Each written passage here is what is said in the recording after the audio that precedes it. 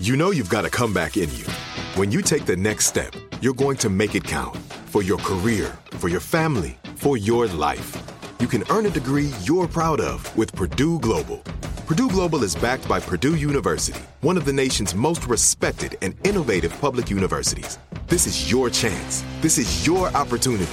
This is your comeback. Purdue Global, Purdue's online university for working adults. Start your comeback today at purdueglobal.edu. This is Amy Brown from 4 Things with Amy Brown. Today, healthier is happening at CVS Health in more ways than you've ever seen.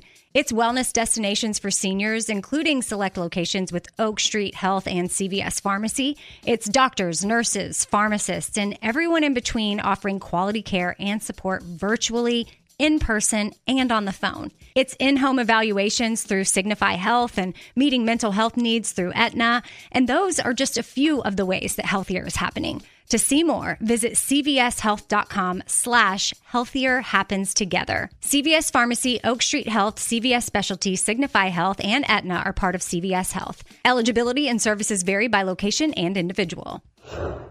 You don't just live in your home, you live in your neighborhood as well. So when you're shopping for a home, you want to know as much about the area around it as possible. Luckily, Homes.com has got you covered. Each listing features a comprehensive neighborhood guide from local experts. Everything you'd ever want to know about a neighborhood, including the number of homes for sale, transportation, local amenities, cultural attractions, unique qualities, and even things like median lot size and a noise score. Homes.com. We've done your homework.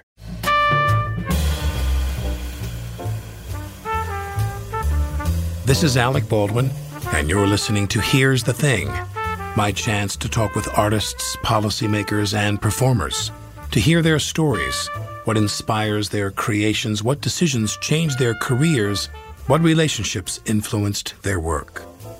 Here's a quote. "Who died and made you Dear Abby? It was an insult no matter how you spun it, but a particularly fraught one for Philip Galanis," after the debut of his New York Times advice column in 2008. Dear Abby had been his guiding force as a boy, growing up with a distant father and a mother who refused to accept that her son was gay. Dear Abby left him with nothing but answers. Some people might have given up, but Galanis, who had already sailed through Yale, undergrad and law school, isn't one of them. He kept writing the column, kept answering questions about bullying, ex-boyfriends, and sibling rivalry, and 9 years later, he still is. It's one of many endearing qualities the warm and witty lawyer-turned-writer possesses: quiet refusal to be anything but himself. In his weekly column, Social Cues, he pushes readers to do the same, even if that means temporarily suspending the truth. I lie like a rug. And generally, I would never lie. I would never become a fraud. I'd never lie to steal. Yeah, to steal from someone. But to smooth over something, I'd lie every single day of the week and twice on Sunday. Definitely. But when you're in a conflict with your significant other, I find I lie. Some of the time, I'm lying to just cast a spray of ether over the whole room so we can all rest. Well, I'm very defensive, so it doesn't really even occur to me. It doesn't sink in that I am wrong, sometimes for days or weeks later, but you can't have a fight going on with your partner for weeks until it actually occurs to you. So I do. I get down immediately and I lie, and then I'm sorry. It's all my fault. And then most of the time when he says to me, that was really shitty what you did, 3 days later, 4 days later, it will hit me and I'll go, yeah, that's right. But growing up, I think the way that I did, the first impulse had to be I was not to blame. I was in my house. It was who was to blame. Right. Everybody's running to the blameless corner, and I don't think my mother ever apologized one single time in her life for anything. That's so funny. Never. And when I was in therapy, when I started to really, become an adult in my 20s and 30s, thanks to a guy who lives, right around the corner from us, And I would go to see him 2 or 3 times a week. And he would say, before we get anywhere, you've got to get angry with your mother. You've got to go tell her or tell me or tell someone all the things that you've got pent up inside of you. And so I did it with him. And he said, I think you need to go do this one thing with her. And I went to her. And it was about an episode that happened when I was, maybe 7 or 8 or something like that. It was when it first started to occur to her that she had a gay kid on her hands. And she was really, in the early 70s, you wouldn't be thrilled about it, but she was going to always be in my corner, but she wasn't happy. So I was shipped to a shrink. How did she make that clear? How did she make, by shipping you to a shrink? She made that clear to you by saying you need to go talk to somebody. Right. And by also encouraging, it starts in very subtle ways. Like, have you ever thought about maybe being the principal when you play school as opposed to, the home ec teacher or something like that? Pouring tea for everyone. Yeah, exactly. Yeah. So it starts that way, and then it gets to like all of a sudden coaching. Yeah, the teddy bear collection disappears one day because in its place is a bunch of baseball cards, and you've never picked up a mitt in your life. Right. But so I go and say to her this thing that I remember really clearly, this ugly episode we had on the drive to this shrink. This is in Vermont, in the wilds of Vermont. And she, to her credit, she's found the one shrink who deals with kids in the woods of Vermont. And she says something to me about, you could make more of an effort with your father, And I said, well, Mom, he doesn't really, he comes home for dinner and then he retreats to his study and that's the end of him for the night. I said, he doesn't really talk to me either. And you had siblings. And I had siblings, two brothers, both younger. They were either of them gay? One is. Right. And with both of them, he could do more boy-type stuff. He was always doing the right thing. So he'd come home from his day at work. He'd offer to play catch. I didn't really want to play catch. So your other brother who was gay, at least he was bodybuilding in the gym. Yeah, at least he wasn't pouring tea. Yeah, he was trying to be what everybody wanted him to be. I was the first one. I was definitely trying to be a people pleaser, but I invented myself before them. Before they came along, so I just actually thought I was supposed to do things I liked doing, but that's really not true. But you were more willful. Right. So on the way to the shrink this day, she says to me, the situation with your father is totally your fault. You're the one who's not. You're the problem. If you're the problem, if you actually engaged this wonderful stand-up guy, right, he's locked in that study because of you. Exactly. So years later, I said to her, I really thought I needed to I wanted to talk to her about that because not because I wanted to blame her. She didn't know what was coming down the pike any more than anyone else did. But I said to her, I wanted to tell you this story, and I wanted to tell you how much this story lives with me all the time. And she looked at me and she said, you know what is so wonderful about you, Philip? And I knew something really shitty was going to come down the pike. She said, what's wonderful about you is your active imagination. I just love it. And so she just denied it, shut it down. She couldn't even say, as any right-thinking adult would say, it's a one-car drive. It was just to say, wow. Obviously, she wouldn't remember it, but just to say, wow, it's so great that you remember that. I'm so sorry if I made you feel that way. She didn't. But the idea that you were asked to do the understanding. Oh, yeah. The idea that you were asked to do the reaching.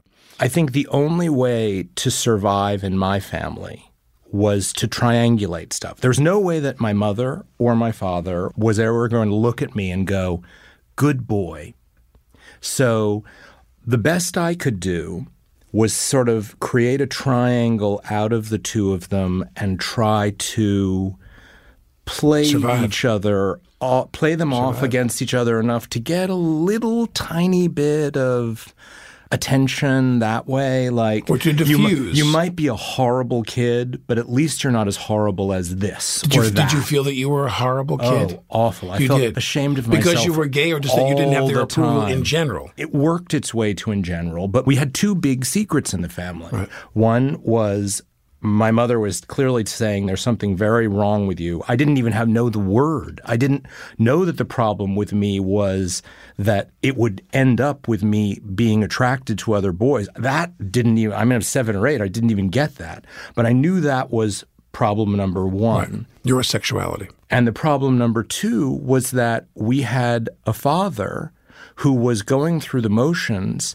but would then – disappear. Right. But we were never allowed to let anyone know that our family in private was any different from anybody else's. It was like a Bronte novel. Yeah. So there were two big secrets, and they were both really now I know we've all got secrets. What's so great is when you get to a point and you realize you had two secrets, and Emily had two secrets, and Tom had two secrets, and we all had two secrets or three, and we had to somehow march through the world. Secrets. Yeah, march through the world and diffuse. And diffuse. Your mother wanted you to attempt to reach your father in a way that she could not.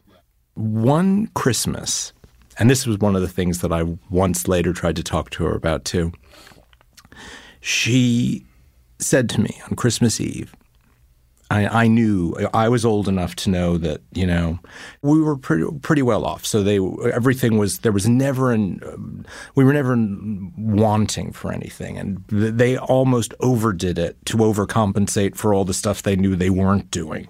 So – I don't know where the hell my dad would us on Christmas Eve at 7 o'clock or 8 o'clock. My dad is at large, and my brothers are getting into bed. And I say to my mother, I can help you bring the presents, because there were so many presents, lots and lots of presents. And she said to me, oh, I haven't gotten any of the presents yet. And I would have been like 10. And she said, I said, well, but Mom, everything is going to be closed. And tomorrow's Christmas. And tomorrow's Christmas. And I was thinking, actually, and I feel like maybe I wasn't always so shitty, because I actually think I was thinking of my brothers. And I thought, well, what are we going to do? And she said, I don't know, because I don't have any money either. And I ran upstairs, and through, being a shitty kid, through stealing from my father's pants every night, and putting things together. I maybe had like $40 or $50 hidden away. And I came down and brought it to her, and she thought that was funny and wonderful that I had been generous, but she didn't see any of this money I stole from Dad. Let's use that. She didn't see the trauma of how scary it was for me to think there wasn't going to be any Christmas in the family. So there were no presents under the tree the next day? There were tons. When did they come in? She had just lied. She thought it was like a funny thing. I mean, my mother treated me like very much like I should have been an adult and understood, of course, there were presents, but she wasn't going to involve me in bringing them down. It would all happen later when I was in bed too. But I had a nervous breakdown, and because I thought this would be the year there wasn't going to be Christmas and in the Galanis household. And she thought I can sort of remember her laughing, and at the time I think I was just profoundly relieved. But it's the kind of thing where you can spend months on a story like that at the shrink. Who was wearing what? Where did they say that? I'm going to write a movie. I'm going to steal that from a movie. Now, you went to boarding school where? I went to boarding school at this place called Deerfield Academy. Right. But at the time when I went in the 70s and 80s, it was still all boys. So it was kind of... Was that heaven for you? No, it was really, they were dumb boys. Oh. It's so funny because why would you not make a school co-ed? I mean, it's like if you do make something co-ed, the first thing you do is you get rid of the really bad ones on the bottom and all the boats rise up because all the girls are bright and then you keep the bright boys. But this was a place, it was like a nesting pen for like lesser semi-retarded Rockefellers. And so it was people that they wanted out of the house. Yeah. They were shelving them. Yeah. It was a weird little school. And also what you picked this up, kind of a weird impulse. If you're sending a boy to a school to butch him up a little bit and see if there's like a last-ditch effort to make him straight, why in God's name would you choose an all-boys school to do it? Yeah. It's very strange. It's Raining Men is playing in the background. Yeah. All the teachers are or not all, but a good percentage of them in my day where they were all. You've read about Choate in Well, it was like Sad. that. They were, but of course, the teachers, the Closet Kate's teachers. They're never coming after. I mean, I would, had elaborate fantasies at 15 about, the man who taught English. He was like my dreamboat. But they would, of course, be after the lacrosse players who didn't have, and it's a terrible. I don't mean to You were be there 4 joking years. about it. I was there for 4 years, and there were good things that Did it happened there change too. while you were there? Did you develop where it was positive? It stayed. To me, it was a wonderful place because it took me out of a household where I felt ashamed every time I turned around. But what I learned to do there was to create a public persona. When I first got there, I thought, oh my God, I am going to be toast. These guys are going to beat me up. They're going to tease the hell out of me. It's going to be really tough. They're going to alienate you. But very quickly, I saw that if I could be eccentric and if I could be funny and if I could be a little People crave bright. that funny. And unfortunately, the funny that they crave in an environment like that is mean funny. So I developed not the good-hearted sense of humor, but I took a page out of your mother's humor book and my mother's humor book, which was a kind of Bette Davis meanness. But I learned how to survive. I learned how to survive. It's what I call my Granville Thorndike theory. Exactly. And I always say that you could be amongst the most filthy, flea-bitten, just moronic rabble, and if you can entertain them, you buy yourself. They take the noose off your neck. You know what I mean? Absolutely. And I met a couple of kids there who really became good friends. I mean, it was the first time I really made good friends. And there were a couple of teachers there who were really encouraging. And so, on balance, it was a very positive experience for me, mostly because I think my dad's situation at home, even though nobody would talk about it, he was sort of slowly getting more depressed. And I was not forced to worry about that. So you go off to go to college. So I go off to go to college. Where'd you go? I go to Yale. Right. Was that a fait accompli, or did you want to go to Yale, or were there other places you want to go? My parents were really, really interesting that way. My parents didn't care at all.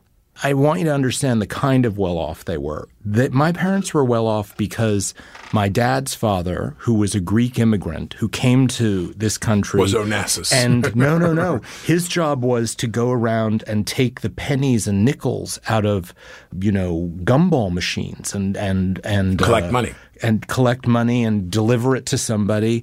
And he got where he got by working 20 hours a day. And my dad was, largely employed by him, and my dad's brother was. So they built it into a big company? They built it. They bought real estate in Vermont. They invested. And they were really, really hardworking. The idea that they had a kid who wanted to study Emily Dickinson. Is that what you studied at Yale? Literature? Yes, I was literature. They didn't think that was good. Education was very, very highly regarded, but they certainly didn't. They thought that I was maybe taking it a bit far. So when you go to Yale, what was Yale like? Yale was heaven. If I could send everyone, if I could give everyone the 4 years that I had there. If you could only go to Yale. Yeah. Yes. I had the best. I mean, it worked for you. It really worked for me. People didn't want me to be anything different than I was. I got to stop lying. People were like, well, of course you're gay. It's obvious you're gay. Who cares? Right. What was the gay scene like at Yale then? Jodie Foster and me. It was like, it was heaven. Okay, she was around. So it was the wonderful, it was sort of, it was all, it was a great time. And the student and what, the 4 years were you there? From 1981 to 1985. Oh, so you're 5 years younger than I am. Yeah, okay. So that period comes to an end. And as it comes to an end, who are you? Well, at that... what happened that you're going to become an attorney? Well, no. I'm so not going to become an attorney. I go and take my first job, which is working at the New York Times as a copy boy.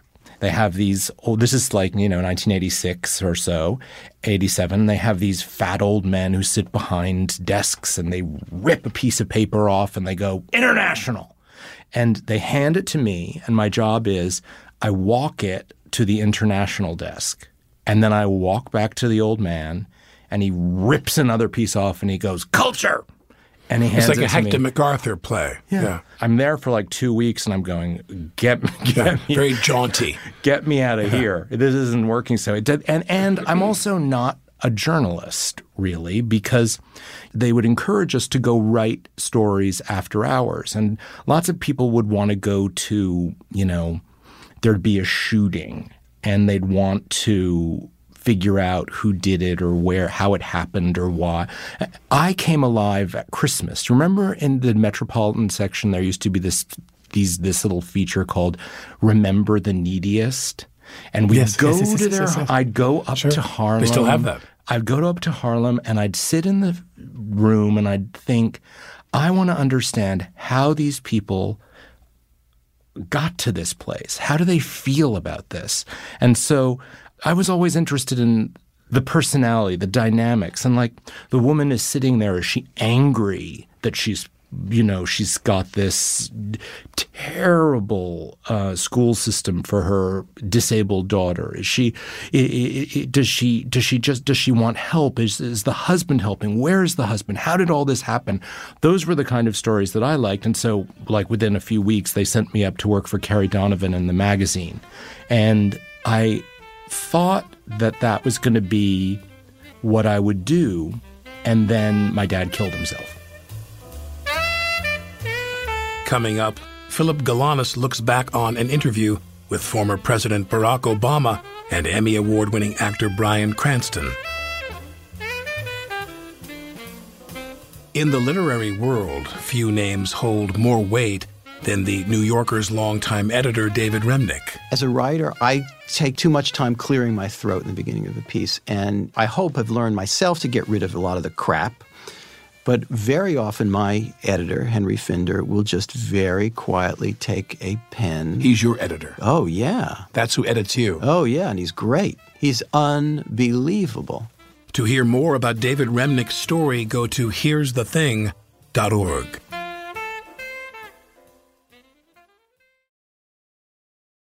Mom met a lot of your demands over the years. This Mother's Day, get her the Bartesian cocktail maker that makes premium cocktails on demand. In just 30 seconds, have your choice of over 60 premium or seasonal cocktails, all at the touch of a button. Get $50 off on the Bartesian cocktail maker now when you buy 1 pack of cocktail capsules. So, for all the times you made a mess, get Mom the countertop cocktail system that makes premium cocktails without making any mess at all. For all the times you begged for soda, get her premium cocktail capsules made with real fruit juice and craft bitters. For all the times you demanded tacos for dinner, get her the Bartesian that mixes margaritas in just 30 seconds.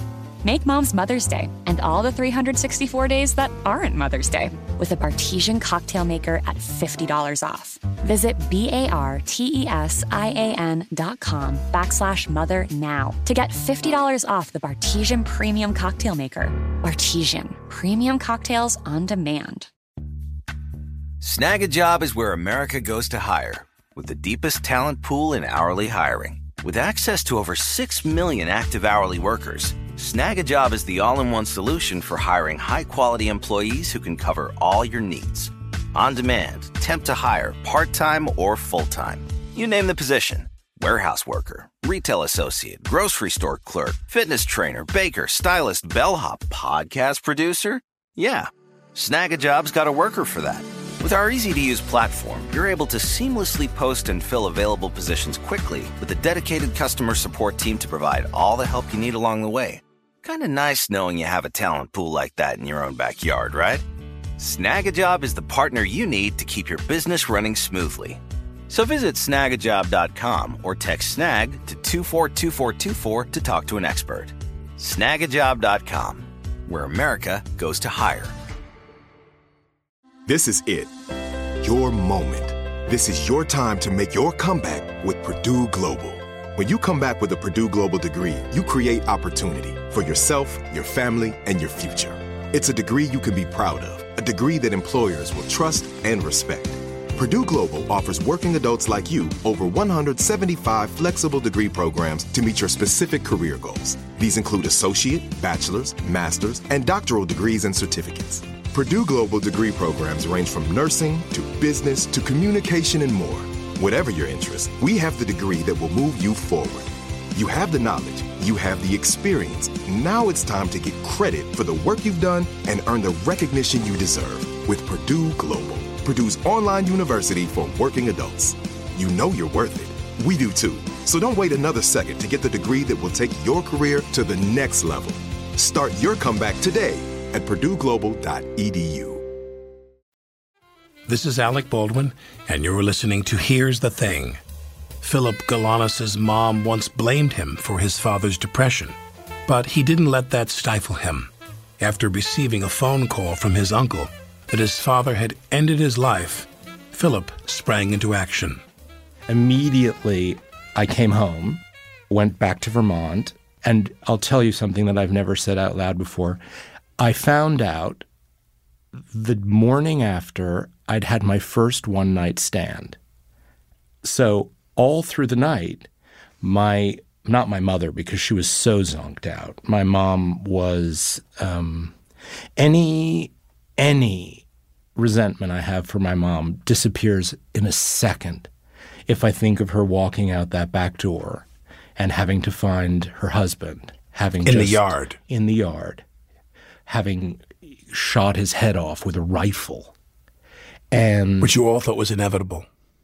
You thought that was coming anyway. Well, or you weren't sure. I don't think anyone thought it was coming. There you go. I think everyone thought he was the guy who did the right thing. Although he went to work every day, he came home, he'd throw catch for half an hour, and then he'd go and he'd sit and he'd watch television. He was never treated for his depression formally. Never.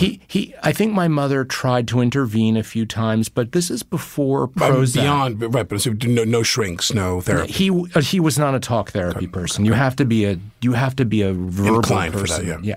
And medicine back then was rough. And it would totally wipe you out. Sure. So I'm off having my first one-night stand, and my uncle, my mother's brother, is trying to reach me, and Before cell phones. This is way before cell phones. This is, 1987. So everyone's trying to reach me. Where is he? And I come in to work, and I'm on the Upper West Side with the person I'd just met. And I thought, wow, this is so great. I mean, because the other thing I should say is at Yale, we talked about being gay a lot, but there wasn't a lot nobody was doing a lot. So I was very sexually inexperienced. I thought, oh my God, this is the most miraculous thing. I'm having sex. It's great. And then the next morning I walk into work and I see every eye is on me. And I'm thinking, wow, can they tell that I've just had sex? And I thought, they're all staring at me because I'm glowing. They're really, this is I'm clearly, walking on air. I'm walking on air. And what really has happened is my uncle has been calling every 15 minutes for the last hour looking for me. And so I get to my little copy boy station and I am pulled aside by a woman called Marie, who is the copy boy Den mother. Yeah. She takes me into a room and says, I need you to call your uncle, and I'm going to give you some space. I'm going to give you my office. And I'm thinking, doesn't feel right. This doesn't feel right, but my impulse went to my mother's dead. And because why? Because that would have been the end of because she was my jailer. She's my jailer, but she's also my savior and everything. And when I reach my uncle and he says, your father is dead, and this is something I feel terribly guilty about for, the next 10 years, I think, phew, it wasn't my mother. She's okay. And then it sinks in that my father's dead, and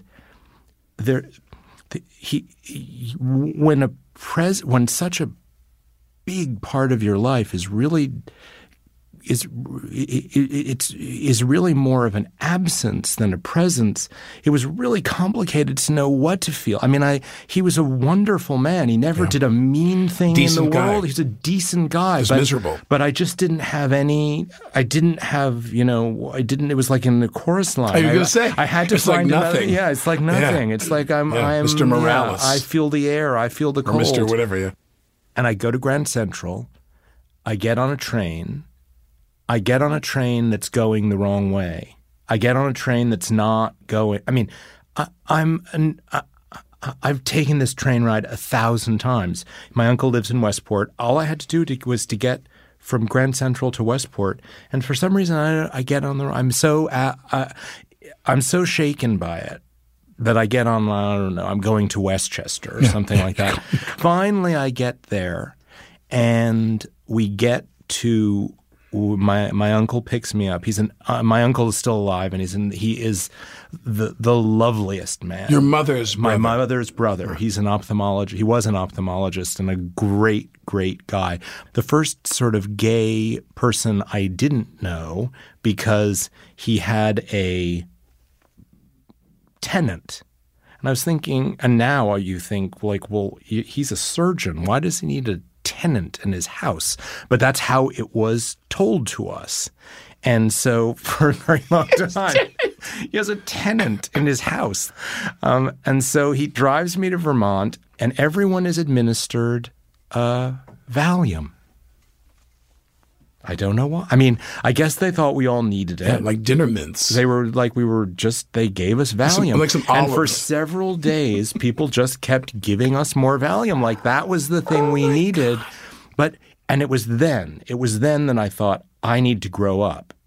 I need to become the man now. So that's what made me go to Yale Law School. I would never have gone to law school except for this.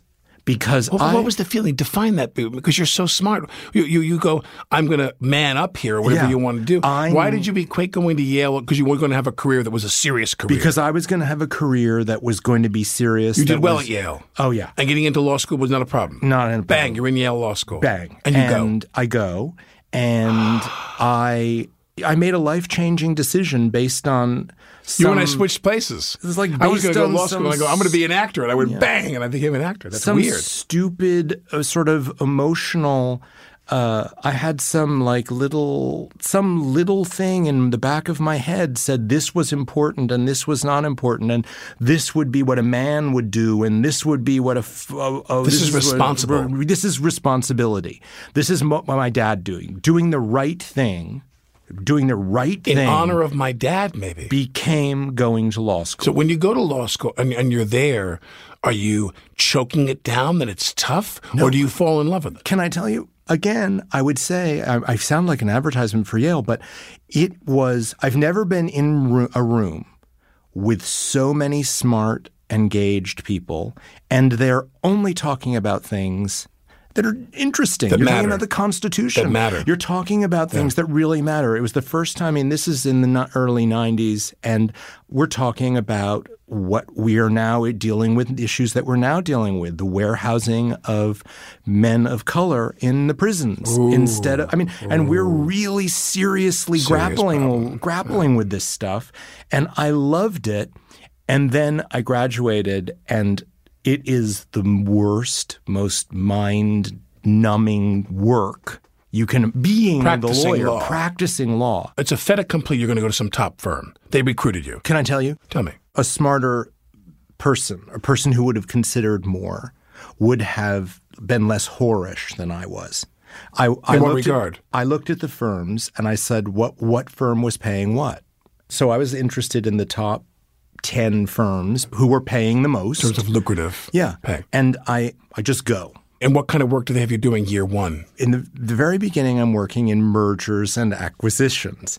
And it could not be less. I don't understand anything that's going on because I'd been talking about the 14th Amendment for 3 years. Before that, Emily Dickinson. Yeah. And all of a sudden they're saying, take a look at the balance sheet. Make sure they can really afford this note. And I'm thinking, what note is that? I'm looking for like the note that Miss so-and-so passed to somebody else. Or I'm playing the piano and fingering that note. Like the note.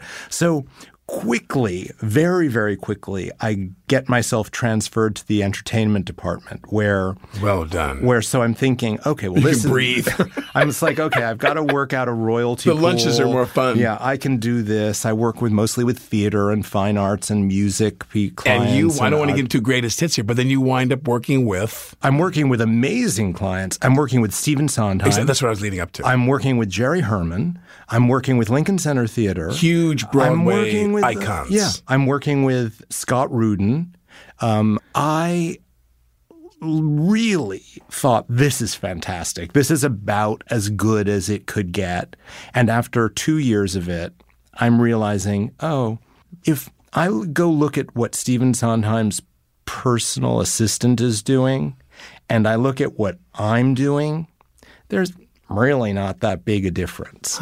Being a lawyer, unless you're doing something that it's very ad hoc. It is very ad hoc. And working on the 14th revival of Company by the contracts. Yeah, doing the contracts and working out the royalty pools. And is Wendy Wasserstein going to fly business class or coach? Right. It's not fascinating, but I'm getting paid a lot. So I'm going, well, I think this is what I want. I want to be paid. We're not talking about the Constitution anymore. It's a little small. I want to be paid, but it's very small. And so I thought, okay, the way I'm going to bridge this, because my parents are also very big, or my mother at this point is also very big on everybody pulls their own weight.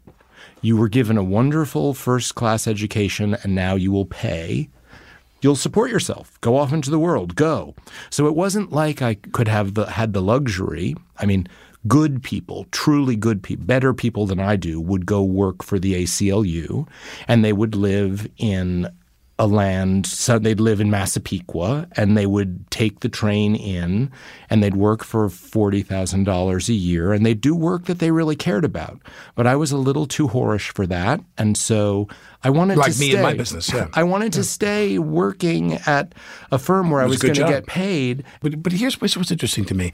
From the moment I met you, you're like Cavett. This is really bright, and there's wit, and there's warmth. There's everything sewn into that fabric. And when I met you, I thought, God, this guy's just so fun to talk to. He's so bright and funny and interesting. Back at you. When are you there? Does someone see that in you? Does someone tap you on the shoulder and go, you got to get out of here? Or do you just do that for yourself? No, what happens is I start thinking the way I'm going to bridge all this is that I'm going to do something creative on my own. So I'm going to wake up I'm going to set my alarm at 5 o'clock every morning, and I'm going to start writing a novel. I've got a novel to write. And that is going to be the thing I really care about. And I'm going to go into Paul Weiss or, whatever legal job I am in that's going to pay the bills for living in the apartment that I live in. And I do it. And because the one great quality I think I have is discipline. I set that alarm clock and I'm up at 5 o'clock in the morning. So for 2 hours I'd write. And then I'd go into work, and I publish the novel, and it is a 100% failure. It gets brilliant reviews. Does it make you go running back into the arms of the law firm? Yeah, it gets great reviews, and Barnes & Noble makes me a discover great new writers, and Sunny Mehta at Knopf is like, oh yeah, I'm very proud of the book. Everybody's like, this is going to be, we're going to sell this book to the movies. We're going to, and absolutely nothing happens. It's like dropping a feather into a well and waiting for the noise Blink. When it hits the bottom. Little and then there ain't no noise. But all of a sudden, comes a call from an editor at the New York Times who says, please come and write for us. What do they want you to write? Well, at the time I was working for a company that was owned by Lorne Michaels and Barry Diller and Dick Snyder called Golden Books. Uh-huh. Golden Books family entertainment. Right. And the more it failed, the higher I rose because, smart people would leave. But I kind of thought they were all interesting personalities, and I stayed. And how long were you there? I was there until it failed so badly it went into bankruptcy court, and then I negotiated the sale of the thing to various enterprises. So that's where I am. Right. And the New York Times calls, and I thought, well, this is really, really interesting. And at first they wanted me to do a column, one of those you'd know everything about me and my boyfriend and my dog. And it was supposed to be about my life, the life of a metropolitan gentleman. Philip in New York. Yeah, going around to the movies and what I saw at the theater. And I thought people will be so fucking bored with that. Lightly. It's like I can see that for 3 weeks. They said, come in with a list I'm going to call you Philip Golightly from now on. They said, come with a list of 25 columns that you'll write. And Polygalamus. And I could come in with I wrote 3. I had 3, and I thought I know what I need to do. I need to switch the pitch on this. And I said, I think people would be a lot more interested if they could write into me for advice. And they said, that is the tackiest idea we've ever heard of. We don't do that. Thank you very much. Yeah. You can show yourself the door. And then they thought about it some, and we did it. What was the column called? It's called Social Cues. It still runs to this day. It's me giving advice. You were the founder. And I was the founder of it. And then that grew into – I developed a show at HBO. I developed a show at CBS. We developed shows about an advice columnist who's, a little – right. Got a little spring in his step. A little bottle rocket. At every single place in town. It's never seen the light of day because it shouldn't, because it's a show about an advice columnist. But so you're back at the Times, and what was the gap in between? 20 years. It was a more. 20-year gap. So how is the Times different when you go back? Well, now they're all... obviously it's different, but what's your description? Back then, they're humbled. They were so grand. Yeah. They were in this big, shabby building, and everybody was jostling next to each other. They were a little tight for space. Beehive. The phone was ringing off the hook. Now you go back, and it's really, it's not the failing New York Times, but it's like all media. It's boy, there sure are some empty desks. The cautious New York Times. There sure are some empty desks It's the cautious New York Times. And how do we deal with this? But I want to interject something because this is so interesting. We have Jill Abramson on the show, and she was very gracious. And she was, of course, more disclosive than anybody in that position before. And New York Magazine reports that Sulzberger was complaining to people that she talks too much to the press. She's too out there in that role. He doesn't like that. She's too media-centric. And he cited her appearance on my show that he didn't like that. Yeah. And I thought to myself, all we did was kiss the ass of the Times. I am somebody who I have a very separate relationship, and I'm kind of proud of myself that I read the Times every day. I'm a big fan of the Times. I just don't like when I read my name in the Times. Yeah. Well, it's a big part of the change that we're talking about in the 30-year period. It was before the advent of celebrity journalism. There was maybe did People magazine maybe had just started when I was first there. Yeah. And now that is what the news is. The news is you're the news. I mean, it's very hard. I admire the guys and women who are up there. I mean, and I personally, by the way, think Jill Abramson was tremendous because she also had a great people sense. When I started doing this I used the social cues column to sort of segue into the Table for Three column, which you've done with me. Right. And when I would get somebody really amazing like Ruth Bader Ginsburg and Gloria Steinem, she would send a little note. Or when I would get a good get, she would say it was only a line, but she was the head of this huge thing. But she was it's so important when you're working. I like Jill. When you're working at a place like that to have someone say, "I see you." That's all they have to say. I see you and I like what you're doing. And I feel like they're under so much siege now because reporting there couldn't be a more important time for it. Right. Do you consider yourself political in the work you do, in the writing you do, in the interviews you do? Well, now it's such an interesting time because I was getting good gets in the political world. I got the president. I got the president. I got Nancy Pelosi. I got to do Table for Three. Table for Three. Who did Obama do it with? Obama did it with Bryan Cranston. What was that like? The three of them. Well, the three. It was the reason it happened. I think was the Johnson movie, and I think the Obama press people were starting to think about legacy, and they were trying to create a parallel track. And I tried to get Obama on this show. He was fantastic. I mean, we talked about, you'd love it because we talked about fathers. I'll get it. We talked about guys who were really raised without fathers, whose most important role in life they felt was being a father. And it was really touching. And I was really nervous. Yeah. But I mean, so this column has really gotten some great political figures. Elizabeth Warren, Kristen Gillibrand. I mean, we've gotten all the great ones. Was it ever difficult? Was there any friction with anybody? Was Mitch McConnell coming? The problem was David Duke. The problem is I have not been able to crack Republicans. Right, okay, you're a gay lawyer from Yale. They who works should for the want Times. They should. Yeah. Why the fuck would I want to have lunch with you? I know. So did you do Trump? Have you interviewed Trump? No, I have not interviewed Trump. I was very close. I don't want to say very close because I don't know how close I was really. I was really close to getting Ivanka Trump, which I thought would have been very interesting during the campaign. A super bright woman. But the world has switched so much that, I mean, and I had never understood how much. I mean, I think for you it's very different. But for me, it was an access game. And my access to certain pipelines has totally dried up. And I really would love nothing. I would love to get Mitch McConnell. And if you read the Table for Three, it's what you're saying. You're never in the hot seat. I don't want to put him in a gotcha moment. I want to think. Tell us what you want us to know. Tell us how you're thinking about this so that we can understand it better.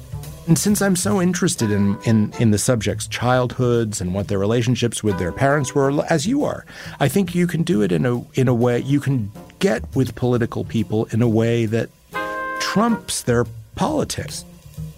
In a recent Social Cues column, a reader complained about having his table at a restaurant given to a D-list celebrity. In response, Philip Galanis did what he does best, put things in perspective through prose. Take solace in the words of Emily Dickinson, he wrote. How dreary to be somebody. How public like a frog to tell one's name the livelong June to an admiring bog. This is Alec Baldwin, and you're listening to Here's the Thing.